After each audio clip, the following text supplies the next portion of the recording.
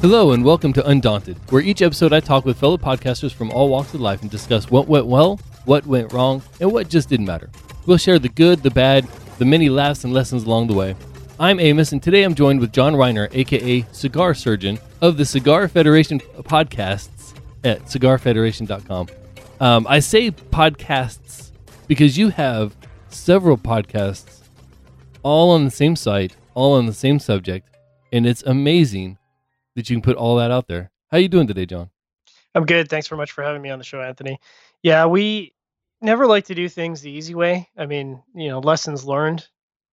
There's so many things that we should have done in a better manner. I mean, the starting point would be having a separate channel for all the different content, because although they're all on the same subject, the core of that content, especially between our pairing show and our interview show, which is Cigar Chat, the two content streams are very, very different. I mean, one is really guest focused and one is entirely product focused. Mm-hmm. And I think there's probably a significant amount of our audience who don't either care for maybe me or, maybe the host of Cigar Chat, and they only want to listen to one stream.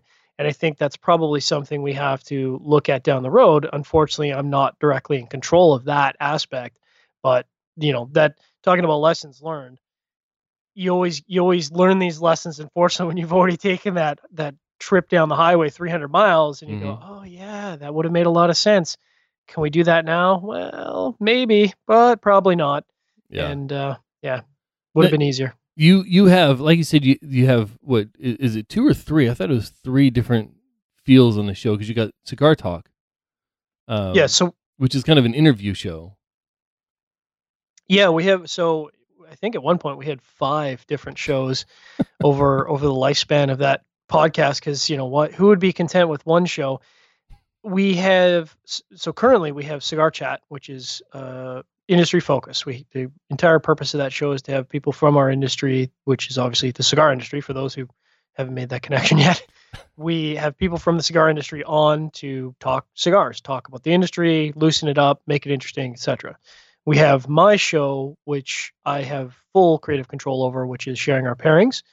And the focus of that show is to pair cigars with beverages, typically alcoholic beverages, but not always. In the past and in the future, we have our IPCPR conference coverage, which is essentially the big convention for the industry. And there's a lot of people that are really, really interested in the interviews that we do with industry people, because they really talk about what product is coming out. And some of them are very interesting personalities, so we tend to get a lot of interest. But that's really only one time of the year, and that's in July. So there's a limited lifespan for that.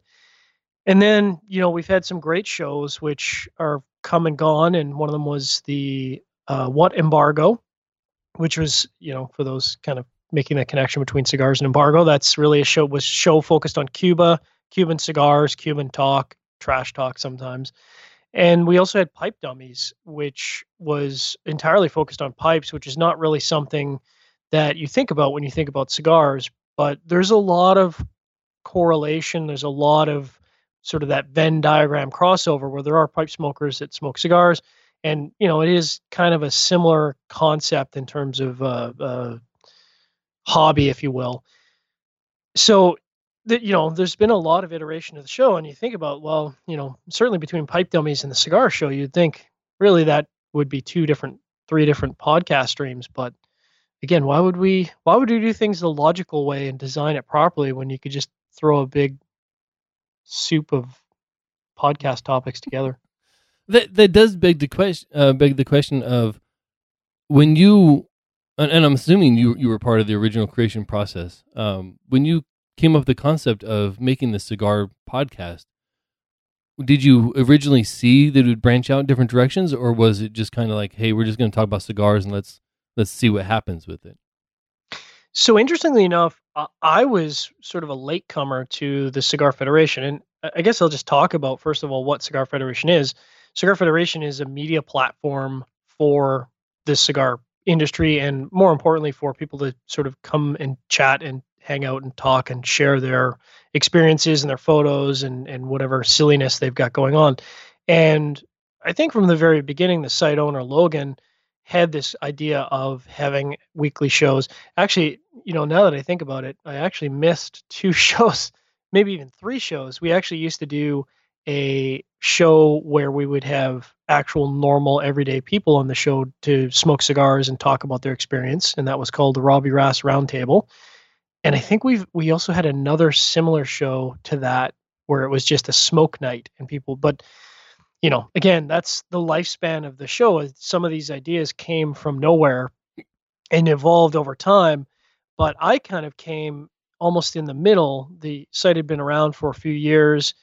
I was sort of absorbed in the site, which the timing was interesting because I did run my own site, and foolishly, as it seems now, I wasn't really interested in the site management aspect. There's a lot of time involved in what I do, which is cigar reviews and shows and that sort of thing.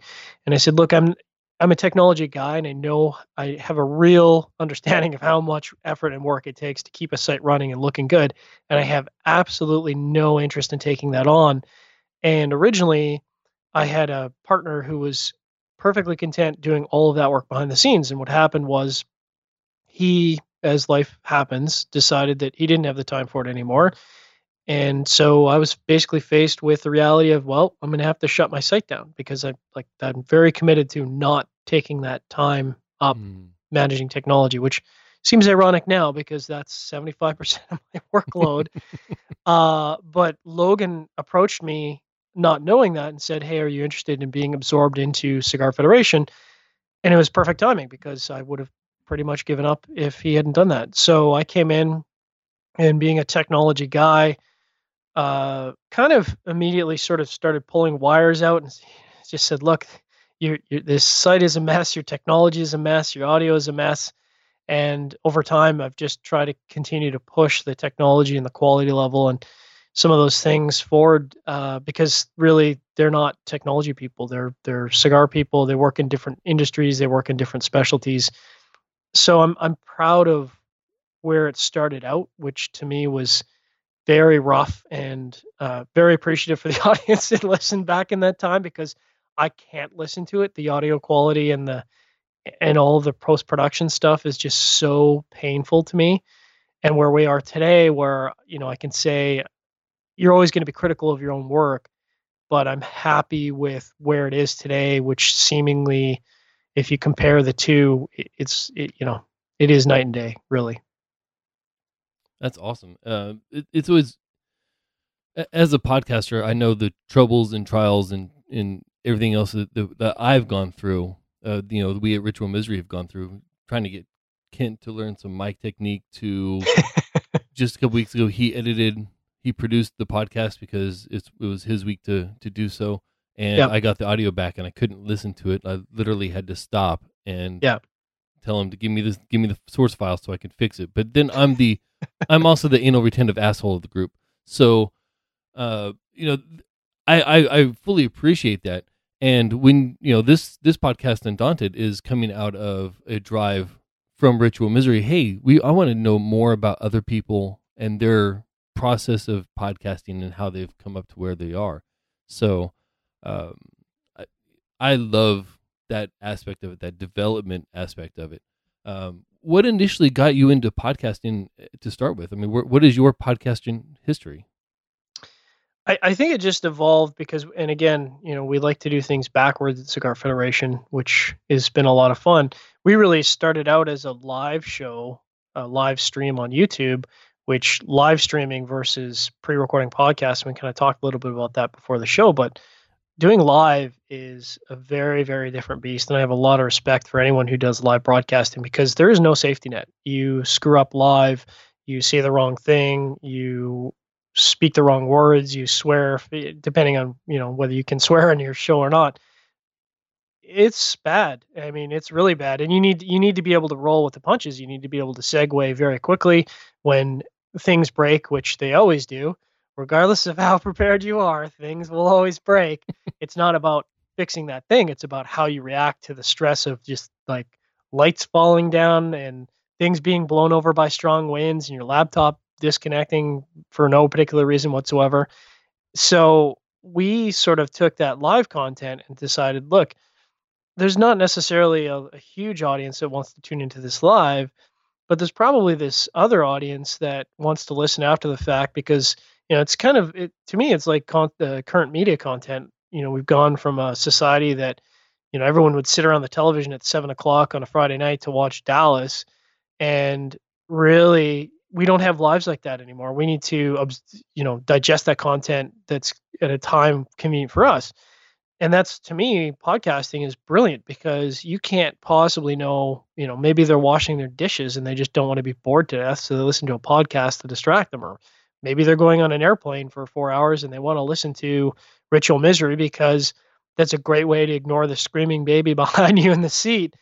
And the way that people consume the podcast is really up to them, which is fantastic. So we discovered in that process that there was a much bigger audience in the podcasting genre than there was in the live broadcast. We still do our live broadcasts and we enjoy it very much, but it's the podcast aspect where we really have the much larger audience.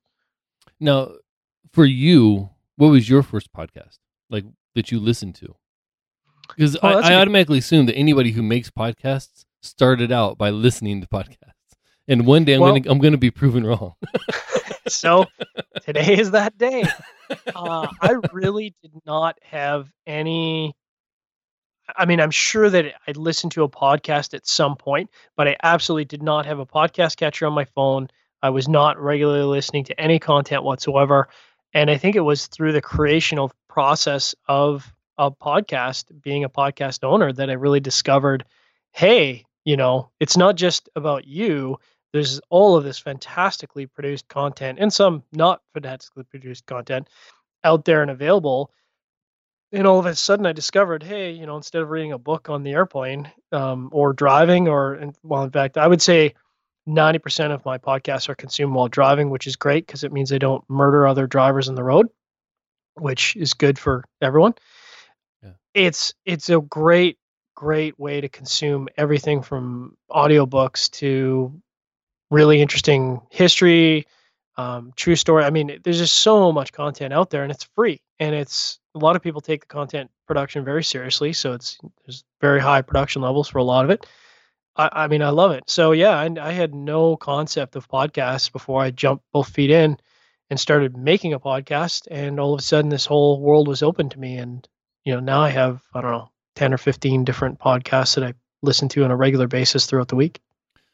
How did your presentation of your podcast change once you started listening to other podcasts? Oh God. I mean, I can't listen to I think our first 20 shows, I can't listen to them anymore. And I don't know that I could go back and change that. But the organization of the show, post-production, the technology quality in terms of what we're using for microphones, the organization of how the content was. I mean, I just had no concept of how complicated and to what level you needed to have that stuff polished. And I think a lot of that is your podcast is going to suck when you start out. I mean, you can pretty much just throw the first 10 or 15 episodes, in my opinion. I mean, I'm just one guy. It's just my experience. This is all anecdotal, but I think the first 10 or 15 episodes, you can just throw them right in the trash because it's like anything in life. The way generally the way you get good at something is by doing it, and you're going to suck. It's going to be unpolished. It's going to be rough. And you're going to go back a year from now, if you've been around for a year, and you're going to go, oh my God, that is so terrible. I can't listen to myself speak, and the pauses and the content failure and the disorganization. It's just so terrible. So I think,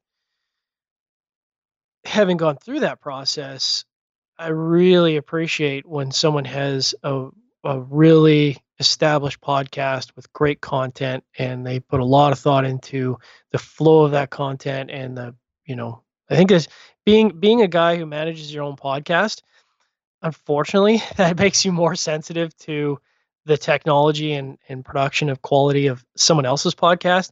And I can say I'm almost always throughout the week sending quote unquote friendly notes to fellow podcasters in our own genre. And I say, listen, I don't know if you listen to your own podcast, but you should probably go back and listen to your podcast and tell me if you see anything out of the ordinary, because I am definitely more sensitive to all of those tweaks and adjustments and editing and technology stuff having run my own podcast. I don't know if that answered your original question. I just kind of went with it and ran with it. It did. And in fact, there's two, I find there's two different types of people that podcast and then listen to podcasts as well. And you have the one that is the podcast snob, like me, and I'm assuming like you. You listen to another podcast and you're like, oh, how did they leave that in? Or why haven't they fixed this? Or why is every show completely different? Like I've listened to 3 episodes of the show and there's no flow, no common flow to it. It's just completely chaotic. Is that an attractive point of the show? Is that one of the reasons for the show? And then you have the other one that's like, oh, I know the work that goes into it. So if someone else doesn't want to put that work into making a highly produced, high quality show, then I understand. I'm just there for the content itself, which is Kent. And me and Kent are basically opposites on every aspect of everything in life. So I can see both sides of that, and it always drives me nuts. Like I am definitely the podcast snob, the one that's just a simple fix. 2 minutes. 2 minutes out of your show every week would fix these 5 problems. Yeah. And again, that's one of the reasons I want to do the show is because everybody has different perspective on that and the whole process of podcasting in general. So I think, and this is going to sound super selfish, Anthony, but I think what drives me the most crazy is when you see a podcast where they could make very simple changes to increase their quality level significantly, and they haven't done that, and yet their podcasts are wildly successful.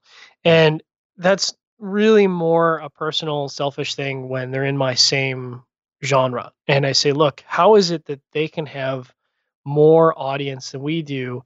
And there are times where your podcast literally, well, it doesn't literally. I was going to say literally causes my ears to bleed, but of course that's ridiculous.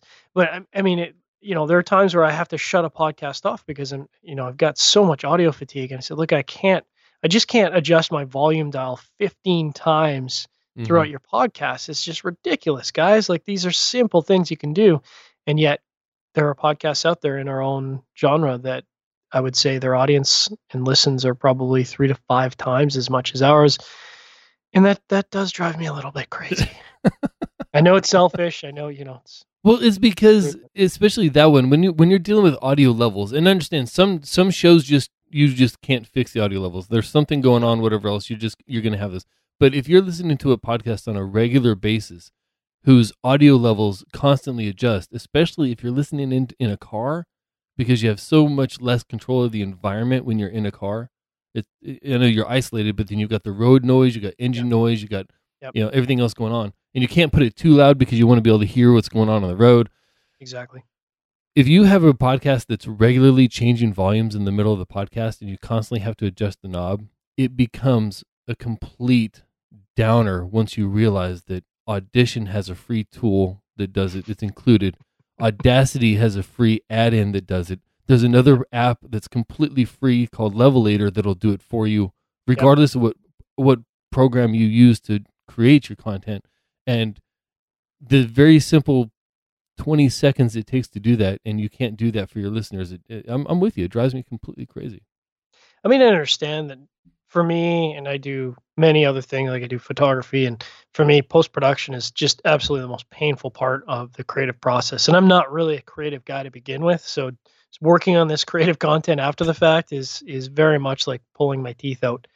But especially with podcasts, there's some very minor things you can do to your podcast to significantly increase the quality levels that don't require 2 hours of clicking through seconds by seconds of audio for throat clears or whatever that might be. You can make some very, very quick, like literally 2 minutes of editing, and the content quality is tripled or quadrupled. Mm-hmm. And yet there's just podcasts out there, and again, I'm more picking on ones that are in our genre because I can be critical of them. We produce similar content, and it's like, listen, guys, you at the same level of technology we are. In some cases, you have better technology, and these are really minor things. And I just, how is that not? I don't need to tell you this. You should be listening to your own podcast, going continuous improvement, continuous improvement, continuous improvement. Speaking of continuous improvement, in the whole process of improving your show, your audio, your presentation, the whole package. What are some of the things that you've done over the last, year or so, or couple years, that have really significantly jumped your show ahead of where it was before, or your shows? Well, first, let me just say, I think the only people seemingly making any money off podcasting is the people that sell microphones and podcasting software and plugins. I mean, no disrespect, power to those guys.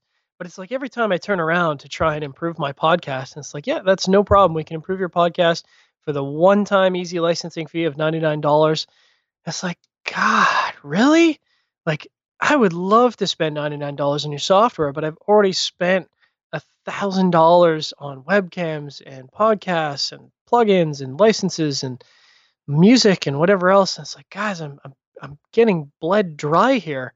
Mm-hmm. But we just recently underwent a pretty significant technology change. Two of them.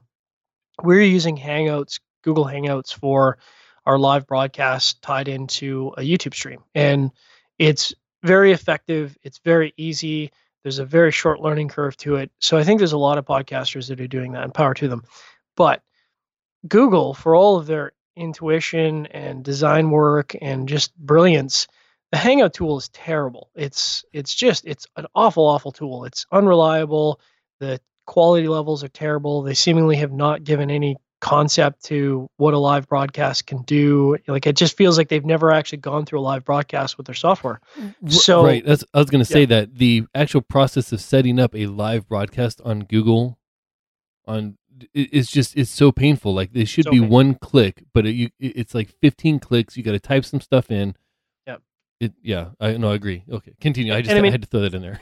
Yeah. No, and I mean, how many times has a live broadcast failed and the audience member or the guest can't get back into the show, or okay, well, here's a URL. This is all you need to join the room, and then it just doesn't let them in. Mm-hmm. And it's like, well, that doesn't make any sense. It's just a room. You've got the link. The permissions are there. Nope, it just doesn't work. And after dealing with that on Cigar Chat, especially because that's, we're dealing with people in the cigar industry who, I feel comfortable saying this because they know it. They're neophytes. I mean, it's like going back 20 years, 25 years in the past. And it's like, what is even a computer? And it's like, guys, I'm not asking you to do design work in Adobe or, convert this photo or video into a different codec format. All I'm asking you to do is plug in some bloody headphones with a microphone and connect in a reasonably reliable internet connection to the show for an hour, which is not a complicated thing. Like, this is probably something you've had to do within your corporation or whatever job you do with conference calling. But for whatever reason, within the cigar industry, especially, just a lot of people who are very just not comfortable at all with technology. And so, and I'm sure this is true of a lot of podcasts who have guests on who are not from a technology background, that you have to go through this big process of making sure, you spend so much time before the show. Well, we're going to do a test connection. We're going to make sure things are right. We're going to make sure your whatever computer, Mac or PC, and totally different problem sets that crop up. And sometimes your mic doesn't work and sometimes it does. And you have to do that before the show, because for us, once it's live, it's live. Mm-hmm. And if things break while we're live, we have to roll with it. So going back to the topic at hand of, that technology scope, well, we started out doing Hangouts, and I think Logan and the rest of the team is probably sick of me driving them nuts about audio quality and video quality. It's like, listen, guys, I know that it's convenient to use the 480p webcam on your Dell laptop, but we're professional, quote unquote, podcast, spend the 75 US on the best webcam possible, and it'll just look so much better. Yep. Use a set of plug-in microphones / headphones that cost $35. I mean, yeah, you could get a webcam or a really nice microphone for $100 or more, but just spend $35 and all of a sudden your audio quality doubles or triples. So it's been a grind, and the most recent change we made, which was substantial, and I probably got myself into trouble because I'm taking on all this responsibility, but we moved away from Hangouts. We moved away from YouTube specifically to OBS Studio. Mm. And I don't know if have you worked with OBS Studio at all, Anthony? Yeah. It's our Yeah. primary. Yeah. Okay. So Side tells me you've got a lot of experience in OBS Studio. on Mac and PC, Mm, it's OBS. So OBS Studio is basically the current version, the current name for the overall package, because there used to be multiple different packages. yeah. And OBS Studio is a wonderful piece of software. It's very, very low CPU intensity, very low graphic intensity. It's kind of Doesn't cost you a dime. yeah. It's amazing software, especially for being free. Yeah. But man, once you hit that limitation, the wall on OBS, it will drive you mad trying to find a workaround. Yeah, and I'll give a classic example as we've moved in our technology. So being live broadcast, OBS allows us to do a lot of things that we could not do. It allows us to up our quality level. It allows me off-site recording during the show, and off-site recording is a big one for us because I can record at 320K instead of the 128 whatever crap that YouTube is recording in.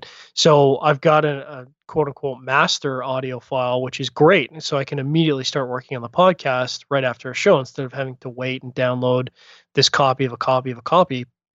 And then the other big thing is the Facebook audience, the Facebook Live audience is growing. And I despise Facebook, but it's a necessary evil.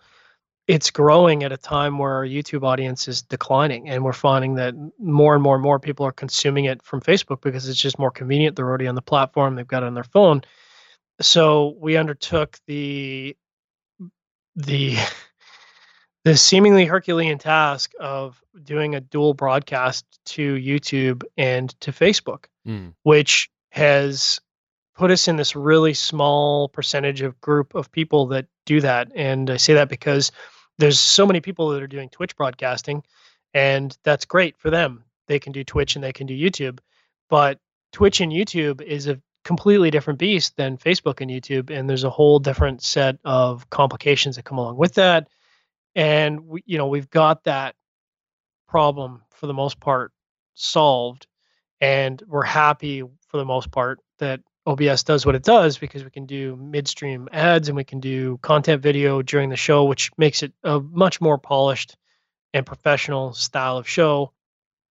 Hopefully allows us to add more advertising. So instead of being this massive money sink for us, it's something that's either net neutral or net positive.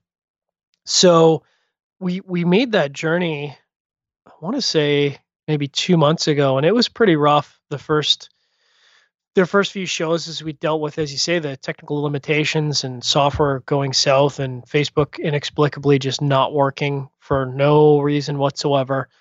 But it has been a much better platform and a much better design. And the whole philosophy around it is just so much better and so much more polished than Hangout in YouTube.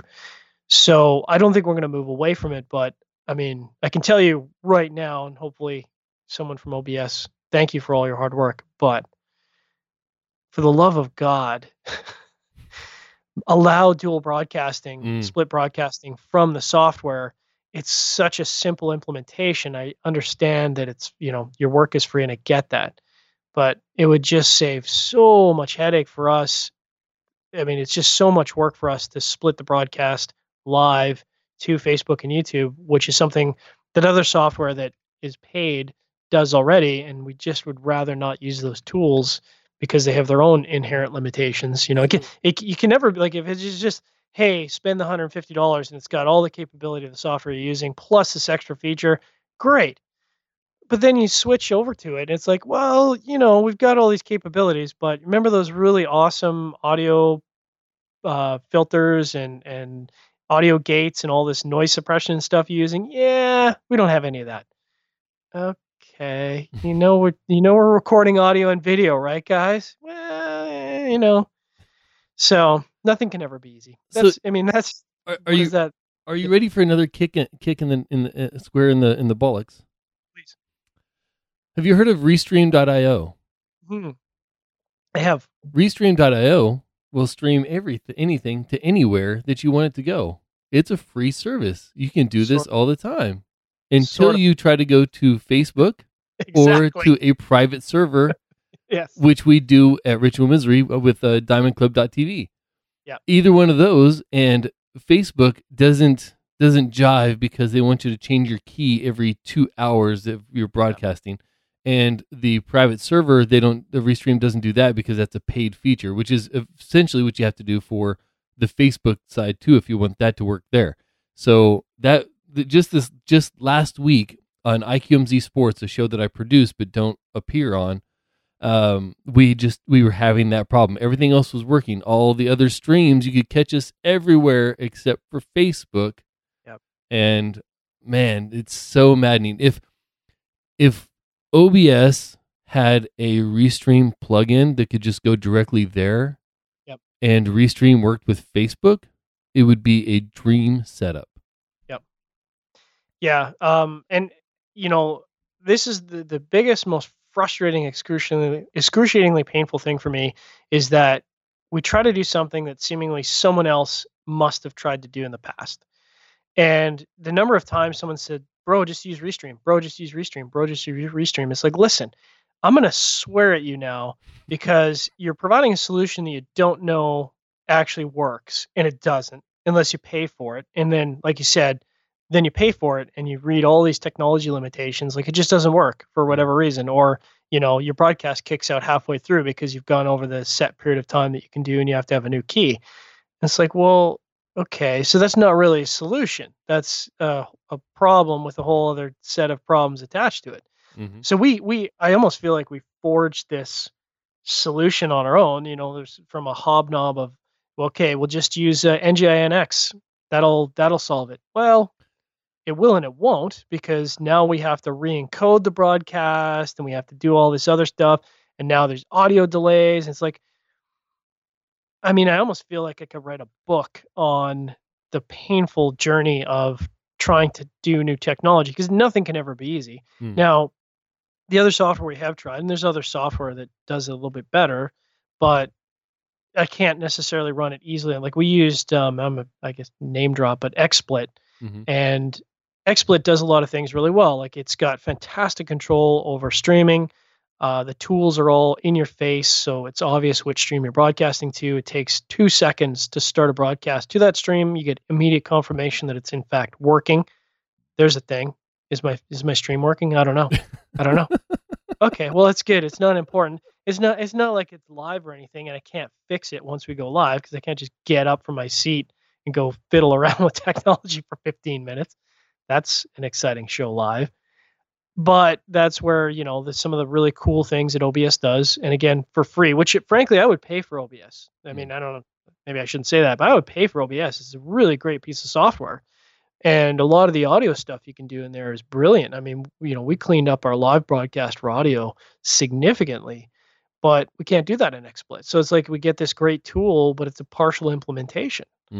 And same thing with OBS. It's a great tool, but you just keep hitting these walls, and it's just like I don't feel like I'm doing this thing that's overly complicated. We're not trying to have moving fancy backgrounds or, big broadcast ESPN level quality stuff. We're just trying to produce a pretty simple show to do some minor things.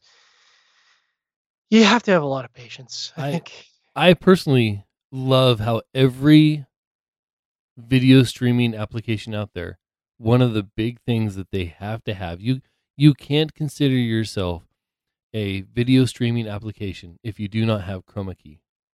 Yeah. You know how many people I see that use chroma key effectively? None. Like chroma key is there for weather people. Yep. And that's it. Yep. Let it die with weather people. Yep. But everyone else that tries to use it, it's awful. It's distracting, and it's not. Yeah.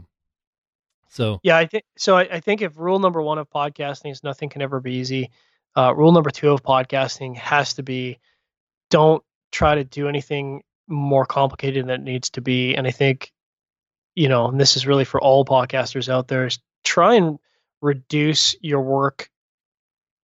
I don't know. I guess you'd say like your work flow. Your workflow needs to be reduced to the minimal number of components Mm, because A, when you do that, you're gonna not lose your hair and drink all your whiskey, and B, you're gonna run into far less problems and complications down the road, especially when you try to take on new, cool, yeah. fancy things.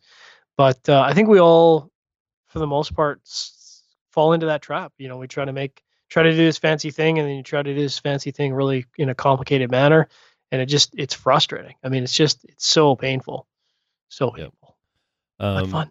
It, everything will eventually break. Yep. No tools are perfect. And kiss everything. Keep it simple, stupid. Kiss Absolutely. everything. Now you're talking about how you've expanded your audience. You've really grown, but then you have your competitors. I say competitors, but they're probably co-opetition, right? There's Yes. always some crosstalk and Yep. things like that. Now, when it comes to your podcasts and Cigar Federation in general, do you have measures of success? And if so, how do you feel you're stacking against those? And what grade would you give yourself? I have measures of success, but I am not. I'm in a very complicated / frustrating position of being the guy that's driving seemingly those goalposts, those metrics, but I don't have really a stake in the. I don't have any skin in the game, as they say. I'm not the site owner. I don't make those decisions, so I'm in this really awkward position of driving that owner, that stakeholder along when that stakeholder doesn't necessarily care. I mean, they're happy that we've got an audience at all, and I'm looking for continuous growth or some new metric that we can measure ourselves by. And because I think ultimately, and this is maybe just from years working in sales, if you're not measuring your metrics, if you're not setting goals for yourself, then I think you're going to fall into this rut and fall into this place where you're not pushing your work and you're not trying to continuously improve. And I think continuous improvement is really important. So we have definitely gone from a space that our audience was there and pretty dedicated. I think in 2014/2015, we pretty much doubled our audience, and we've seen continuous growth from there. But going back to competition, as you're mentioning, I do believe that, especially in our genre, which is a really bizarre genre, and we'll talk about it in a second, but it just, we're in this weird, undefinable place on the built-in Apple iTunes genre list that everyone has to fall by, where I think we need to, our audience group is so small that we have to work together. And I've got that mentality is you're not my competition. You're another podcast that I listen to, and ultimately, although we may do the same thing, we don't really do the same thing. We've got different styles, and that's okay. And your success ultimately is my success, and my success is your success. And if we can all, as they say, raise that tide to raise all of our boats at the same time, that's a good thing. And I've really tried to push this mentality that it's okay to be jealous, but you also want to have some invested success in someone else's podcast because we are trying to improve our very little, very ultimately so small group of people and listeners. It's okay for them to listen to your podcast and listen to my podcast. And maybe we can get them listening to another person's podcast in our field as well. And I think that's good. That's good. I mean, it's not a bad thing. And if they end up leaving us because our content isn't really their style anymore, that's okay. I'm okay with that. This is completely just off the left field, but how interesting is it that podcasting is a niche group? There's a niche audience who's enough into technology to be into podcasting, but also into these other subjects. And then within podcasting, the more niche your podcast is, like the closer the focus on a single subject you bring your podcast, the more likely you are to find success in podcasting in general. So the more you limit your audience, the more potential growth you have in that audience. It seems so counterintuitive to me that generalized podcasts typically don't get the fanfare and the attention that some of these very niche podcasts get. So by strangling I don't want to say strangling, but by limiting your potential your audience, you end up with higher numbers listening to your show. Yeah, and I mean, there's a double-edged sword aspect to that because, we're almost a niche within a niche within a niche. Because if you take guys who are quote unquote cigar smokers and really people who would give a crap about listening to anything about cigars in general, which is a very small subset of people. I mean, within the United States, which is the biggest market for cigars in the world, I mean, you're talking, I think one of our competitive quote unquote cooperation podcasts had some really great stats on that. And it was something like 0.8% of the entire population of the United States are what you would consider regular, dedicated, quote unquote, cigar smokers. And then you take that and you say, well, that's your best case scenario. I mean, yeah, maybe there's going to be some people outside of that group that listen, but not necessarily, because who wants to listen to a subject that they have no investment in and don't care about for an hour every day or every other week or whatever that podcast schedule might be? That's a really niche topic. And then you say, okay, well, of that 0.8%, how many people are not completely afraid of technology or just don't care about podcasts at all? And then of that group, how do I now get that group to listen to my podcast? And as much as I hate Apple, and I do hate Apple, sorry for all the people using iPhones out there. I mean, it's a great device, but I hate the corporation that makes it. They have done so much, and I don't know that they've done it intentionally because I think it's all selfish, but they've done so much for podcasting to make it so available to people who are not technology people and make it consumable in a really, really easy, fantastically approachable way. I mean, I still am staggered by looking at the numbers, just how many people are consuming the product through some sort of Apple-ish device or Apple software. Even people are moving away from the phone itself, still using some sort of Apple platform because it's easy and it just makes it so consumable. And I think, that super ultra niche audience we have wouldn't be there at all if we didn't have that platform to make it available. And I'm thankful for that. As much as it frustrates me, I'm thankful for that. Looking out to the landscape that is podcasting, there's undoubtedly more ideas out there than there are podcasts. Absolutely. So for those who are considering a podcast, for those that are milling the idea, they're grinding it away, trying to figure out exactly how to go about doing it, what words would you have for them as they begin their podcasting journey? I think, Anthony, it goes back, we're talking about measurables before, and I think measurables can be a bit of a trap. I think specifically with my show, Sharing Our Pairings, I think I had talked about it and floated the idea for almost 10 months before we started the show. And I think someone just eventually came along and said, look, just do the show. Just it's going to be, your first two shows are going to be unwatchable, and that's okay. But you need to just start the show and just do it. And I think there's probably an aspect of your motivation for doing the show. Are you doing the show because you want to get rich, as they say? Well, that's probably not going to happen. In fact, almost certainly, it's not. You need to get into it because it's a creative outlet, or because you find it interesting, or because this other measurable you're trying to apply. But you should just do it, and it's going to suck. I mean, you're going to learn a lot along the way, and the first 10 or 15 episodes are just going to be terrible. But as long as it's a nice, fun, creative outlet that's interesting to you, or you're getting, I guess the other aspect, you're getting that audience that you want, and that audience is growing over time, then you should just do it. And as many, because there's a lot of, we're just talking about genres, like take like the gaming genre. I mean, God almighty, there's so many different gaming channels out there, and yet some of the gaming channels have just an absurdly huge audience. And, I see all the time in the podcast community discussion, like on Reddit or wherever, someone says, "Well, I'm thinking about doing a gaming podcast." It's like, God, man, really? Another gaming podcast?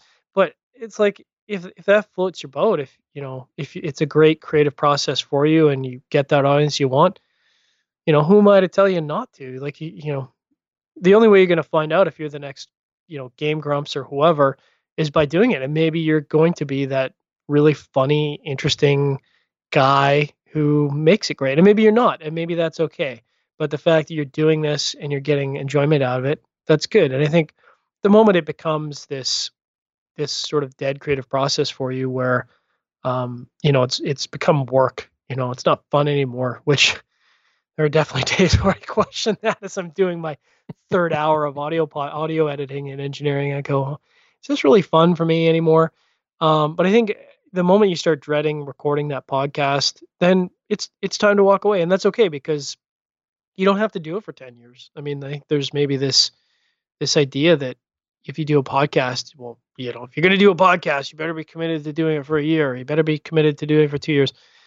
Who cares? Like, if you produce 5 episodes and then bail, that's okay. I mean, maybe you'll be the inspiration for the next guy who listened to your podcast and thought some of the ideas you came up with were really interesting, and they take it in a different direction.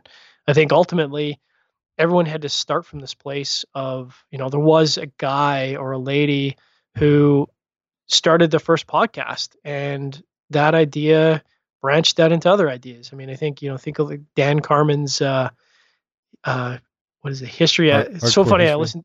Yeah. Hardcore History is like one of the most amazing podcasts out there, and I listen to it like all the time. But that just didn't start as its own idea. It came from other ideas, and it came from other podcasts, and you trace that back to NPR, and you taste, there's all these other sort of podcasts that have fired that creative juice in somebody to come up with their own take on that. And now their own take is really fascinating, and maybe millions of people listen to it. But, if you want a podcast, do it. It's okay. And don't let the haters tell you it's not okay, because, whether it's podcast or painting or writing, I'm sure that guys and ladies out there who are brilliant at it started from a place of not thinking their work was any good. And then they discovered that's actually not true. You're just being too critical of yourself. Now, I would be completely remiss if I didn't ask you about the Armed Forces Network, AFN. Mm-hmm. As a military member myself, I know there is a plethora of great content and bad content on AFN being broadcast all over the world for troops in some very remote locations, and sometimes just outside of Naha. So how did that come about, and what feedback have you gotten from being affiliated with the Armed Forces Network?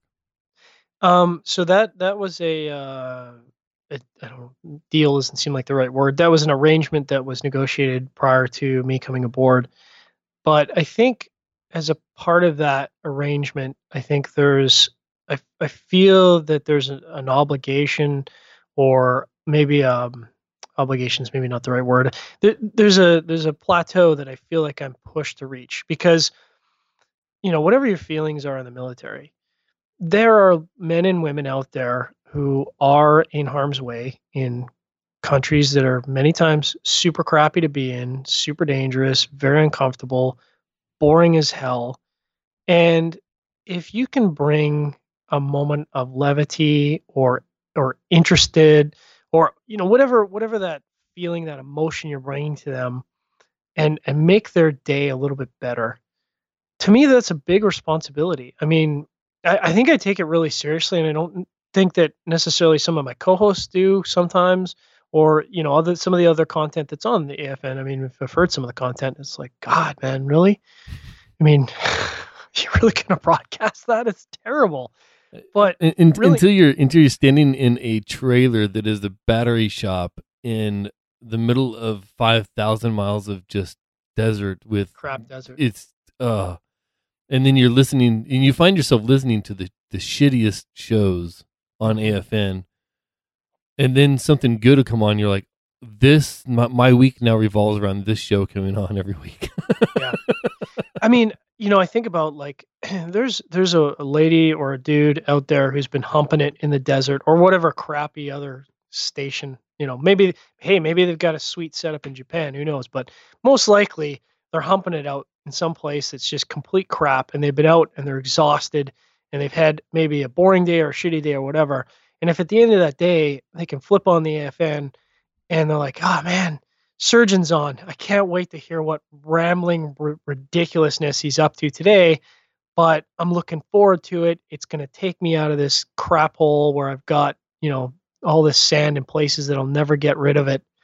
But I'm not going to be thinking about that for the next 58 minutes because I'm going to be entertained and distracted." And I think, like I said, I do take that as a responsibility. It's like, I'm really dedicated to try and make that 58 minutes interesting as much as possible. I don't know how interesting it is.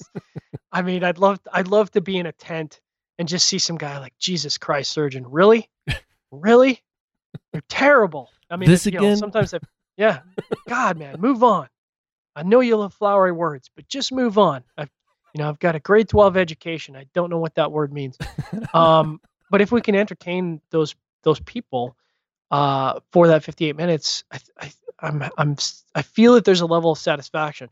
The tough thing is that in a lot of cases we can't get that feedback. I mean, they're out on deployment or they're out stationed, and the sec ops or whatever of that area doesn't necessarily mean that they can shoot us a line or drop us an email and say, "Hey, I really enjoyed this episode," because that's just how it works. So in a lot of ways, you're broadcasting to a blind response. You don't know what that feedback is. You don't know whether you're hitting your mark or not. I mean, we're coming up, as you were mentioning, your show's coming up on 3 years. We're actually coming up on our 3-year anniversary as well. And I think back and go, was the first year just so terrible that people stopped listening, or was the second year really the year where now people, maybe there's a group of guys out in Afghanistan that are humping it, and at the end of the day they get their cigars from the Cigar Rights of America and the all the great groups out there that try to bring cigars to the troops.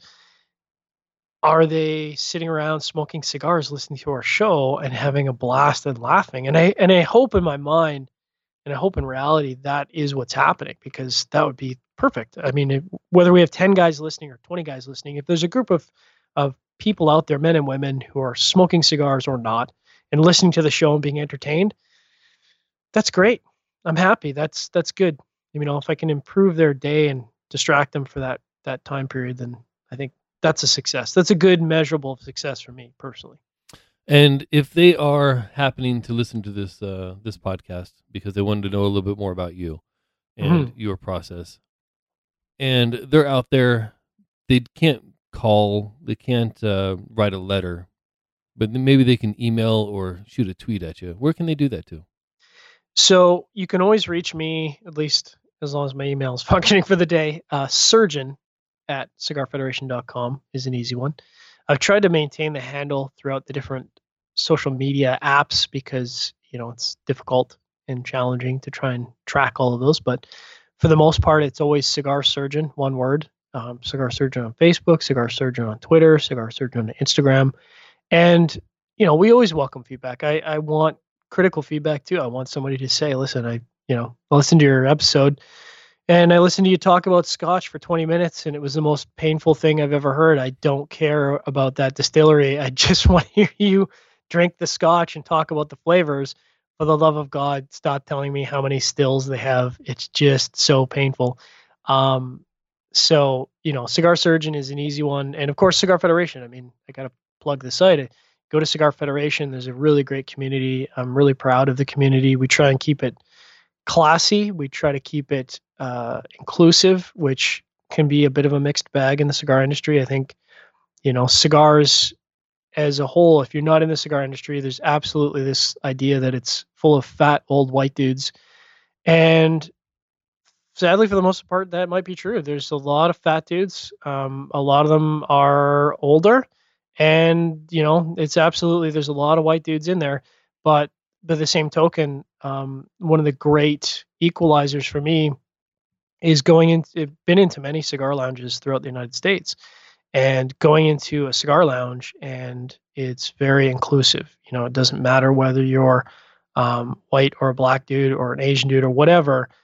Everyone's welcome, and it doesn't matter whether you're liberal or conservative. Mostly because you don't want to talk politics, but they always say it's a great equalizer because the number of times I've been in a lounge and I'm not a millionaire, and I'm sitting smoking a cigar next to a guy who in fact is a millionaire, and it doesn't matter because that social disparity, pardon me, it doesn't exist within that lounge. So somebody the other day, I can't remember the exact phrase. It was a great phrase, so I'm going to mangle it. But there was like, whether you're a shit shoveler or Fortune 500 company, both of you are sitting in chairs opposite to each other, having a conversation and sharing this hobby, which I think, whatever your feelings are on tobacco, I think that's a good thing. I think we need more of that. I think we need more inclusiveness. We need more bringing people together to have these discussions and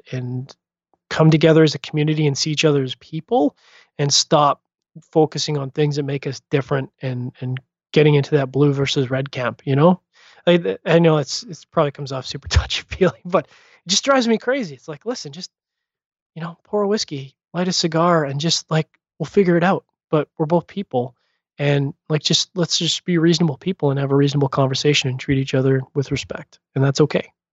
And that sounds good to me, man. That all of that sounds good to me.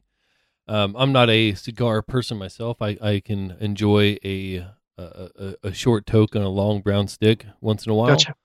But listening to your podcast, I really enjoyed it. I can tell that you're passionate about it, and I thought it was a lot of fun. So even if you're not a cigar person, cruise on over to Cigar Federation and just see what they have going on there. Sometimes it's interesting, even if you're not part of the niche that enjoys the particular subject. You can find me on Twitter at Ethan Kane. You can follow the show at UndauntedCast. You can find out everything that we're doing at Ritual Misery at ritualmisery.com. Cruise on by there, celebrate geek with us. Thank you to Kevin MacLeod for allowing us to use your music. And for me, for John, and for all the aspiring and veteran podcasters out there, thank you for joining us on this journey. Thank you so much, Anthony.